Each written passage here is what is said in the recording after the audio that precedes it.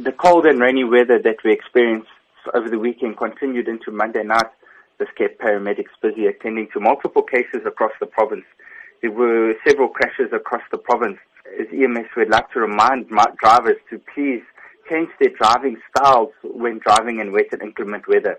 You need to decrease the speed you're traveling at, as most of the crashes that occur when it's raining are due to drivers speeding or not reducing their speed. And it's quite obvious if you just drive around when it's raining, there's some people that obviously ignore this fact and still carry on speeding around.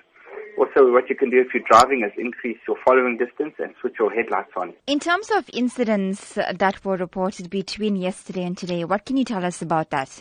There were isolated cases where buildings got damaged by the heavy rain and wind. Many of the wards from down on the south coast right up north to Richards Bay were affected, and there were multiple houses that either a wall collapsed or the roof was blown off.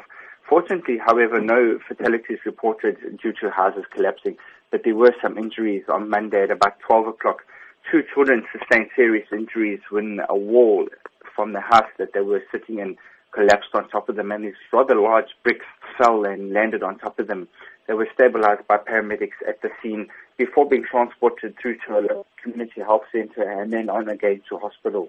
As much as weather forecasts indicate that rain is expected to stop from today onwards in various parts of Durban and surrounding areas, the rain still remains quite heavy.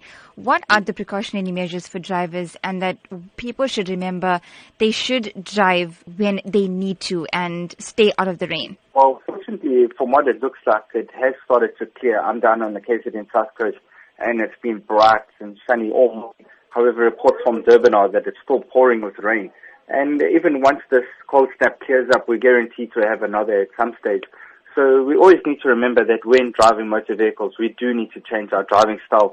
As many people have a perception that it's the actual rain itself which causes crashes, where it's not particularly the rain that causes the crashes. It just changes the circumstances. And if we don't change our driving style and technique, it can result in a crash much easier.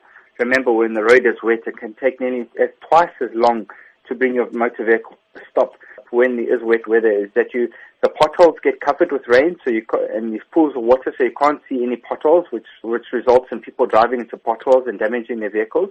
And also, you can get large pools of water on the road, which can affect driving.